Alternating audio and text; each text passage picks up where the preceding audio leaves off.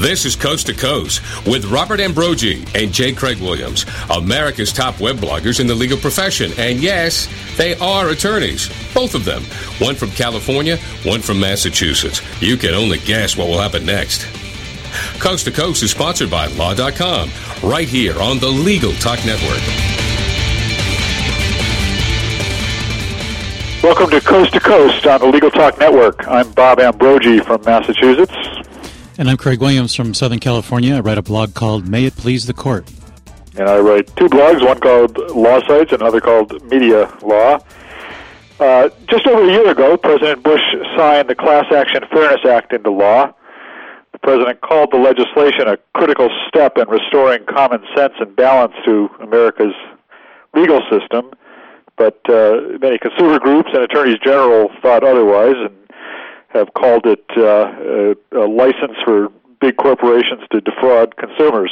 So today we're going to look a little bit at what's happened to the Class Action Fairness Act since it became law.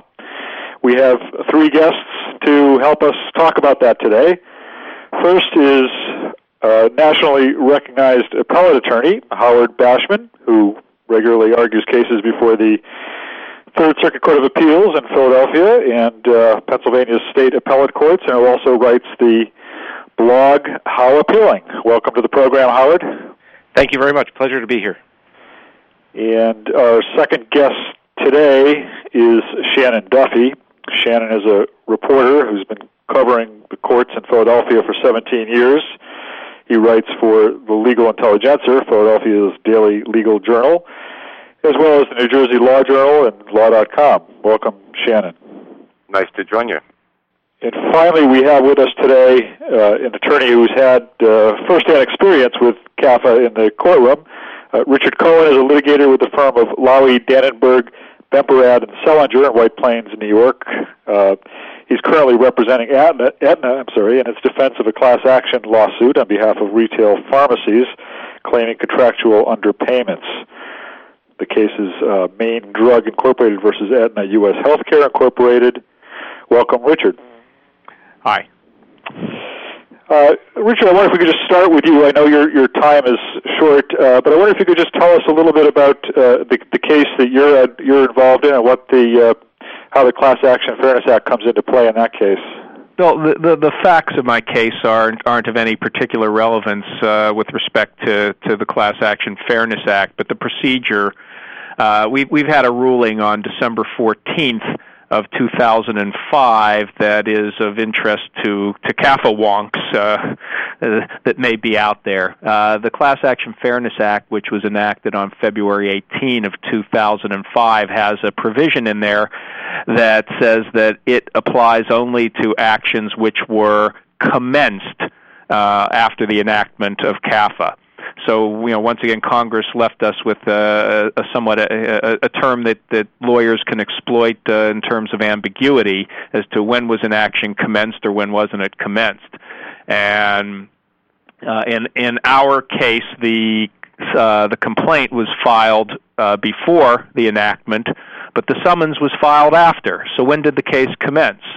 And predictably, the plaintiffs say it commenced when they filed the complaint, and we say it didn't commence until they filed the summons. And what we did was we looked to the law of the state where the case was filed to say the only law that could apply as to when an action was commenced in state court would be the law of that state. The plaintiffs say that federal law should apply. We said that state law should apply, and in the December 14 decision by the federal district court to which we removed the case under CAFA, the court agreed with us that the state law should apply, and then looking at the state law, ruled that under Alabama state law, the action was not commenced until the plaintiffs had demonstrated an intent to proceed immediately with the prosecution of the action, and that they had not done so until they furnished the clerk with a summons, which occurred after CAFA, ergo, the case commenced after CAFA. Howard Bashman, I know you've been writing, you've had an interest in CAFA and been writing about this How have consumer groups who've been opposed to this law, how have they been responding to CAFA, and what's your impression of how the law has been working since its enactment? Well, to start at the beginning, what's at stake here is that, generally speaking, the plaintiffs' lawyers would prefer to have their class action cases heard in the state court system, whereas the defendants who are being sued in class actions would prefer to have the case heard in federal court, because the general impression is that it's more difficult to get a case certified as a class action, meaning that a court would approve it as a class action so that it could proceed in that fashion in federal court than it is in state court. In fact, there are some state courts across the country where when the complaint is filed, if the complaint contains the necessary allegations, the court will certify a class action immediately, even before the defendant shows up in what's known as a drive-by certification. Whereas in federal court, the parties have to put on evidence, and the judge takes a very careful look, generally speaking, to see whether the case ought to qualify as a class action or not. And what the situation had been in the past is that federal law had allowed some cases to be brought from state court into federal court if enough money was at stake. And the amount of money at stake was rather small. Even today, it's only $75,000 has to be at stake between one plaintiff and one defendant.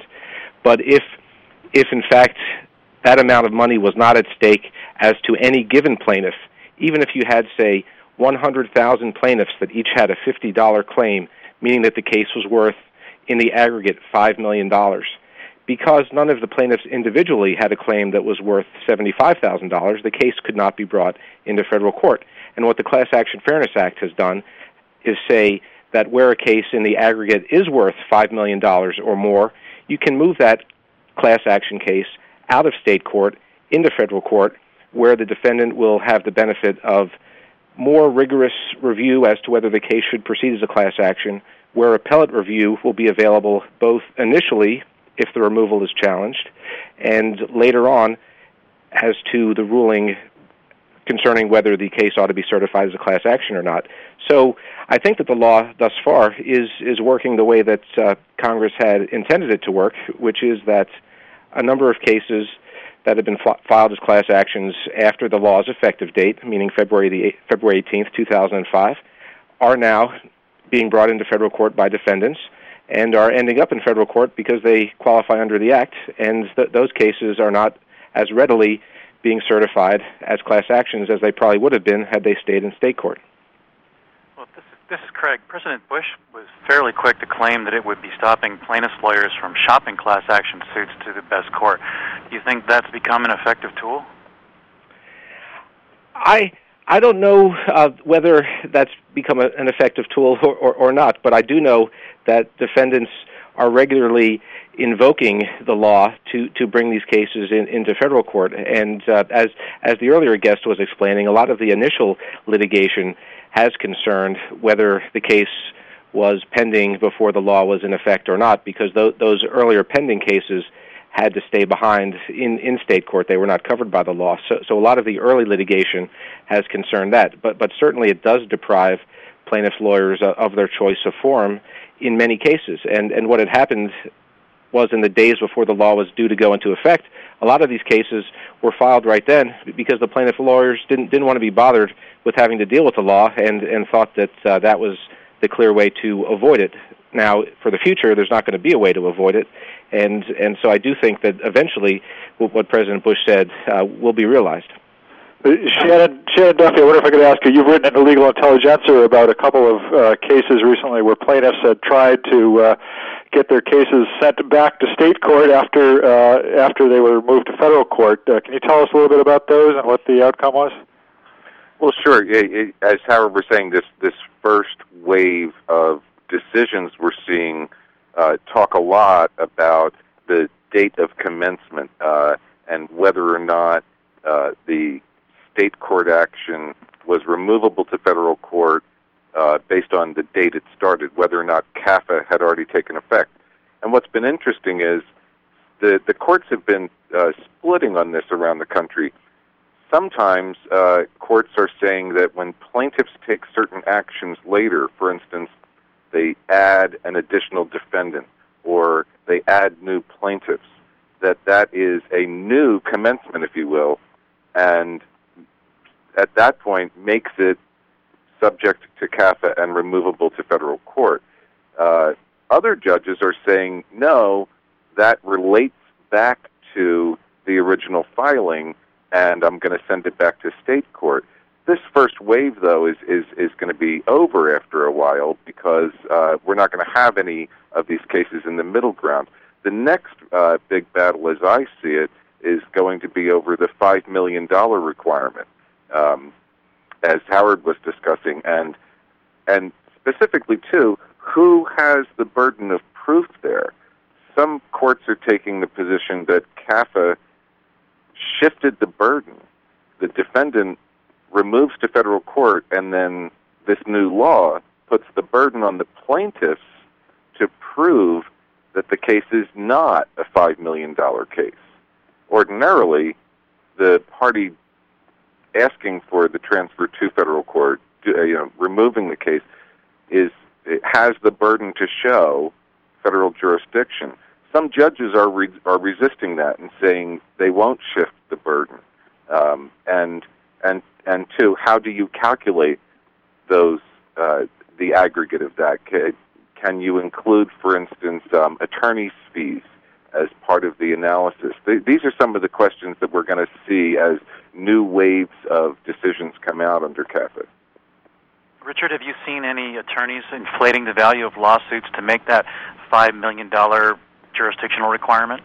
Well, here's the problem: is that the typical class action complaint doesn't state a damages amount, so the defendant is left to guess what it is. And the traditional rule under pre-CAFA, which dealt with non-class actions, because you only looked at what the named plaintiff's amount in controversy was. It came up in the context of plaintiffs who would limit. They say, "I'm only seeking $74,999," and the plaintiff is presumably able to limit his damages. Here, the courts that say that the burden of proof should remain with the defendant, I think, are mixing apples and oranges when they apply the old law on the $75,000 as to an individual plaintiff. You're dealing with a statute that is specifically directed toward moving cases to federal court, presumptively putting cases into federal court, whereas under old law, federal courts were of limited jurisdiction and the presumption was against putting cases in federal court. So I believe that there's a clear mandate, and you have to be an ivory tower hair splitter to say that there's no direction in CAFA that would give a court the ability to say that the plaintiff has the burden to prove that his case isn't worth more than $5 million. The presumption is cases go up to the federal courts, and there's plenty of legislative history in that. That's specific to that. Well, Howard, you like Shannon have written a lot about CAFA. Do you think it favors plaintiffs or defendants from your perspective? Well, it was certainly intended to favor defendants, and I think that in the broad range of matters, it probably will end up favoring defendants. Although federal courts have shown that they will certify cases as class actions when the case meets the more rigorous federal criteria to do so. So it's not an all or nothing proposition, but I think that generally speaking, it will be more difficult in federal court for these plaintiffs' attorneys to obtain class certification than it would have been had the cases stayed in state court. And looking at it from the defendant's perspective, when you're facing a serious threat of class certification, or if you're in one of those jurisdictions where it's essentially automatic and then the defendant has to try to work to undo it, which is a lot more difficult than avoiding it initially. The defendant, which is often a big corporation, is facing a very serious financial threat that often conservative business management decides ought to be resolved by throwing some money at it and dealing with it that way, as opposed to litigating it to the bitter end where the result could be even worse. And so that seems to be what's going to be avoided by this law is having businesses pay significant amounts of money to settle cases that never should have been certified in the first place. And so that's why I think, generally speaking, it will end up favoring defendants. I think it's also going to result in significant judicial economy, because one remarkable aspect of CAFA is that prior to CAFA, I don't think there was any law that included this concept of minimal diversity. It used to be that to get into federal court, you either had to have a federal question or you had to have what we called absolute diversity, so that all of the plaintiffs are citizens of states different from all of the defendants. And they changed that here. And so I'd like to pose a question to the lawyer guests on the show. Did it used to be the case that you would have some federal class actions that also had companion cases in some state courts proceeding at the same time because of diversity issues, because some of the plaintiffs were able to stay out of the federal case because they were in the same state as the defendant? Let me ask you to hold that question for a second, Shannon. We have to take a break, and I know that Richard has to go. Richard, I wondered if you wanted to just give us a brief final thought and let us know if your law firm has a website or if you have contact information you want to give us. Well, I do. Let me just say this: I'm representing defendant in the action I referred to, but I do probably much more work on the plaintiff's side.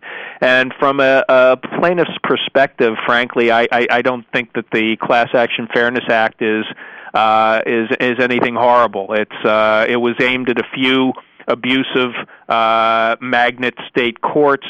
Often on the plaintiff side, we've strained to get into federal court in the first instance because we think we get more sophisticated jurists often who can give our complex litigation claims the attention that they need. We've tried mightily in antitrust cases to plead injunctive claims just so we can get into federal court because we were indirect purchasers. So I didn't view it as anything horrible, except for those attorneys who were very used to practicing in their own special state courts.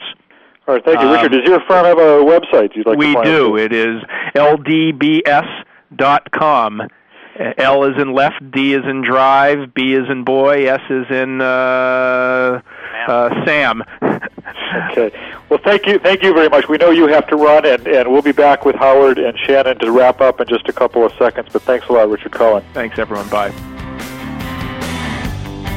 We invite you to visit law.com for timely legal news and in-depth resources. From daily headlines to practice-specific updates, law.com provides up-to-date information to those working in the legal profession. As part of its coverage, law.com is proud that J. Craig Williams' blog, May It Please the Court, and Robert Ambrogi's blog, Law Sites, are part of its blog network.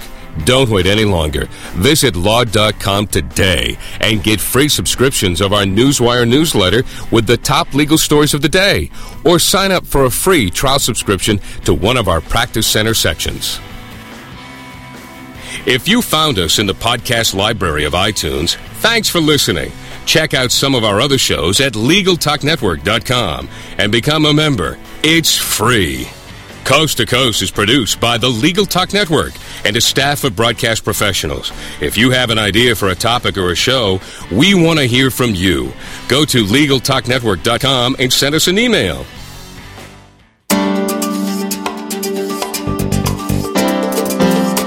A video settlement documentary can be the most powerful and persuasive way to bring about a speedy settlement in your client's case.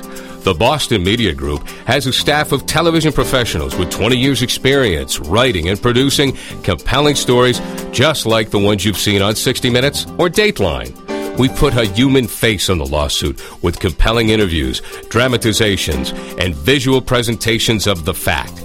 Think of it as a video opening argument that will compel the attorneys on the other side to settle.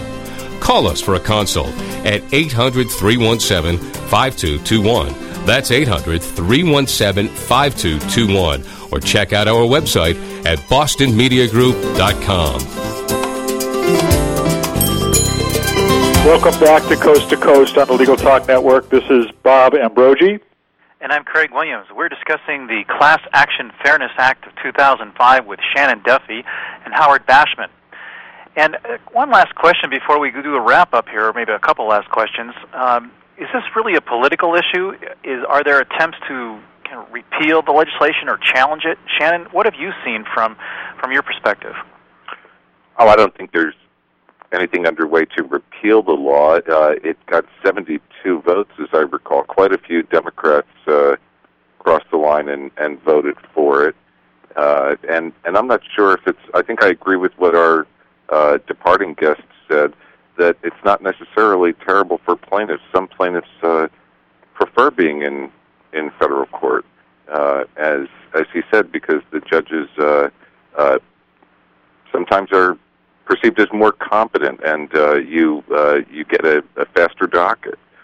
And it's also and so easier if you to... are confident that your case should be certified as a class action, you don't have a problem being in federal court.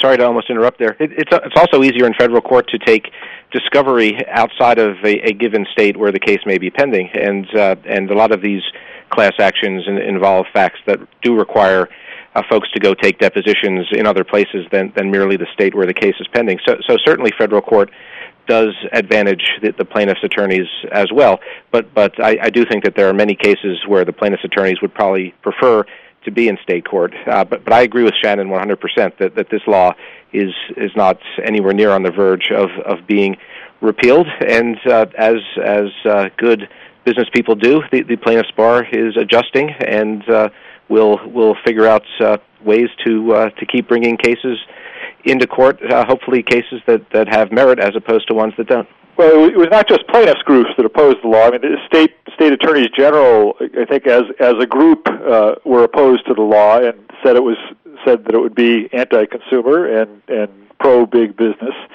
One of the aspects of the law that we haven't talked about was the fact that it tried to, reform attorneys' fees in class actions by in cases where class actions are settled with some kind of a coupon for consumers. As I understand it, before CAFA, this attorney's fees were calculated based on the face value of the coupons, and now they're being calculated based on the redeemed value of the coupons. Do I have that right? I think that is correct, and that certainly was one of the abuses that the law intended to target, and that was an area where collusion, I believe, was existing between plaintiffs' lawyers and the defendant, to the detriment of the folks in the class that the plaintiffs' lawyers were supposed to be representing.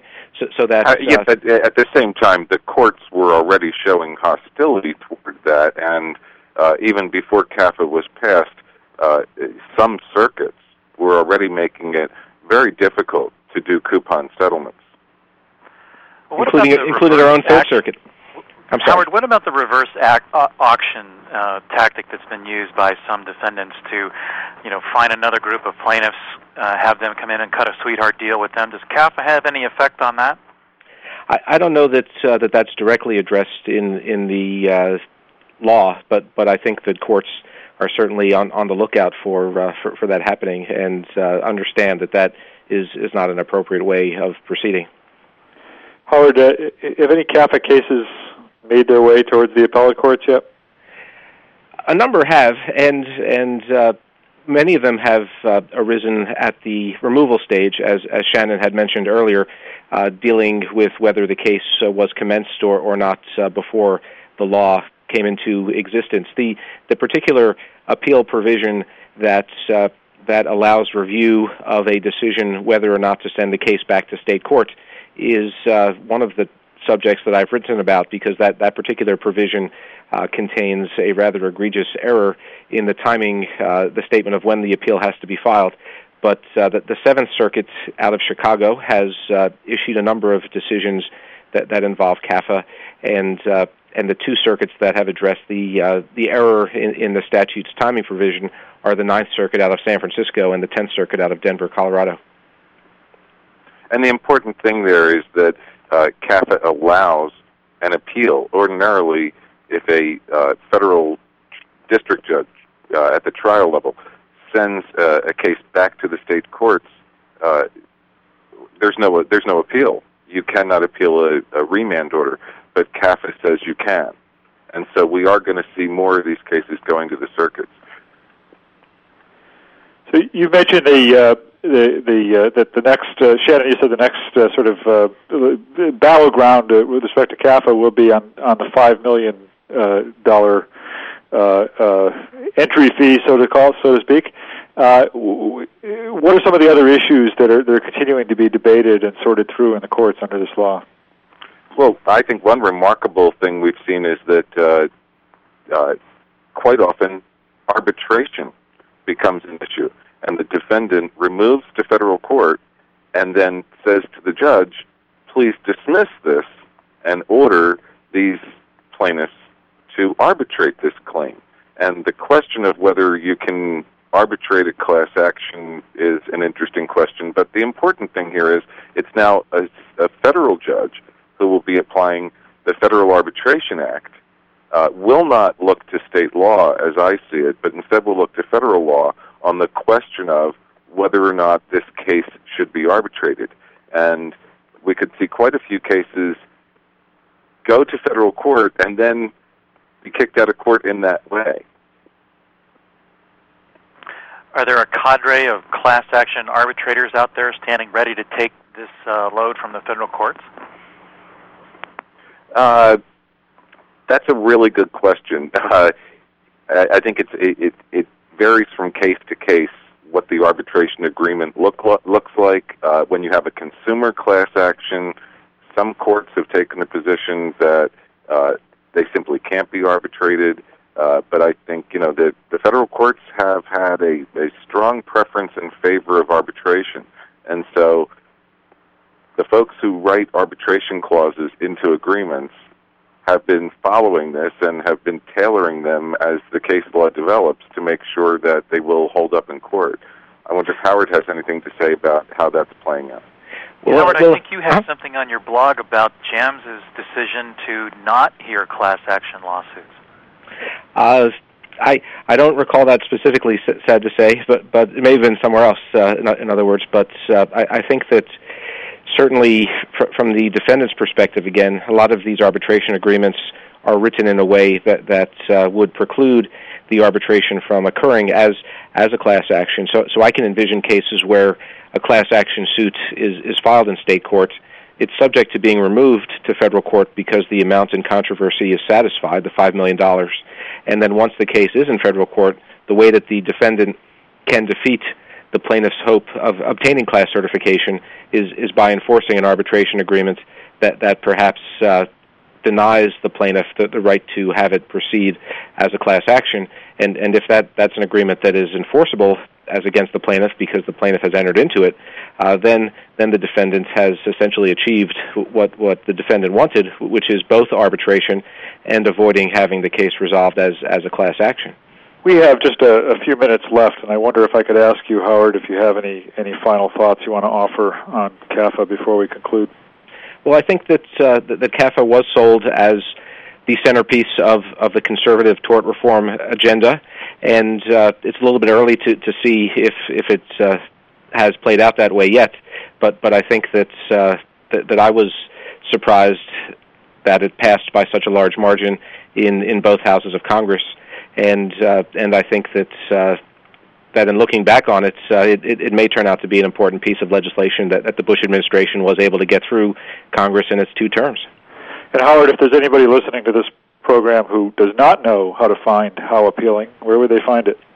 It's at appellateblog.com. Thank you. And Shannon, any final thoughts from you before we wrap up? Well, I think this is a very complicated law. We have seen one wave of decisions on the commencement date, which of the pending lawsuits at the time this law passed, which ones of those will be affected by this law. But there's a lot more to come, and it's going to be litigated heavily, and a lot of it's going to happen at the circuits. Some of the toughest questions, I think, are going to come with the attorney's fees issues, but they may take years to bubble up. All right, well, thank you very much to our guests, and thank you to my co-host, Craig Williams. Craig, I'll see you next week. We'll see you next week as well, Bob. Thank you very much. And Shannon Howard, thank you very much for participating. Shannon, do you want to give your website where you write? My stories appear sometimes on www.law.com. Familiar to most. Well, thank you very much, gentlemen. We appreciate your participation in our show today, and we'll see our listeners next week. Thank you. Thank you.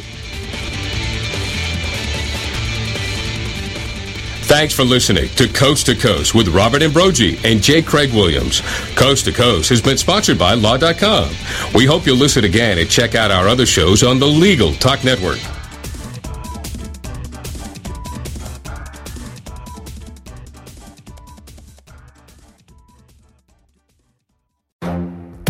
The Lunch Hour Legal Marketing Podcast, your resource for the tips and tactical advice you need to grow your business. Plus, keep up with the news and commentary you crave to stay one step ahead. It's hosted by me, Guy Sakalakis. And me, Conrad Somm. Every other week, we break down the issues holding back your marketing strategy and talk about the changes you need to be prepared for. Check out the Lunch Hour Legal Marketing Podcast wherever you get your podcasts or on YouTube.